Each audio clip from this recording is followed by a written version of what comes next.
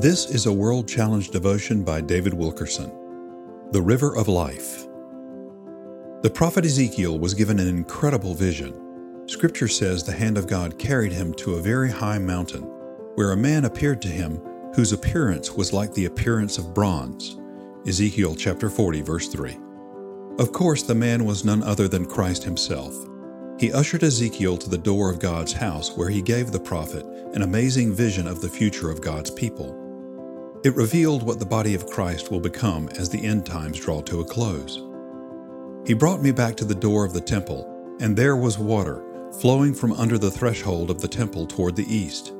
Ezekiel chapter 47, verse 1. Images of water in the Bible almost always represent the Spirit of God. This vision clearly reveals a mighty outpouring of the Holy Spirit in the last days.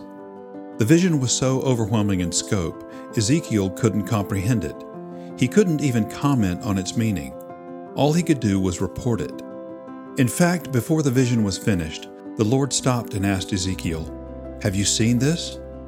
God was asking, "Do you grasp the magnitude of what you're seeing? Do you see what these rising waters speak of? I know this revelation is awesome and mind-boggling to you, but I don't want you to miss the true meaning. The waters indicate the way all things will end." The prophet Isaiah had a glimpse of the same river that appeared in Ezekiel's vision. Yet Isaiah saw even more. According to Isaiah, God's people in the last days will enjoy great protection against all satanic attack. There the majestic Lord will be for us, a place of broad rivers and streams, in which no galley with oars will sail, nor majestic ships pass by. Isaiah chapter 33, verse 21. Isaiah is speaking here of slave-driven warships. He's giving us a picture of the enemy, the devil, as he tries to launch an attack on all who swim in the river. God is making it clear to us in these passages that his living waters are off limits to Satan.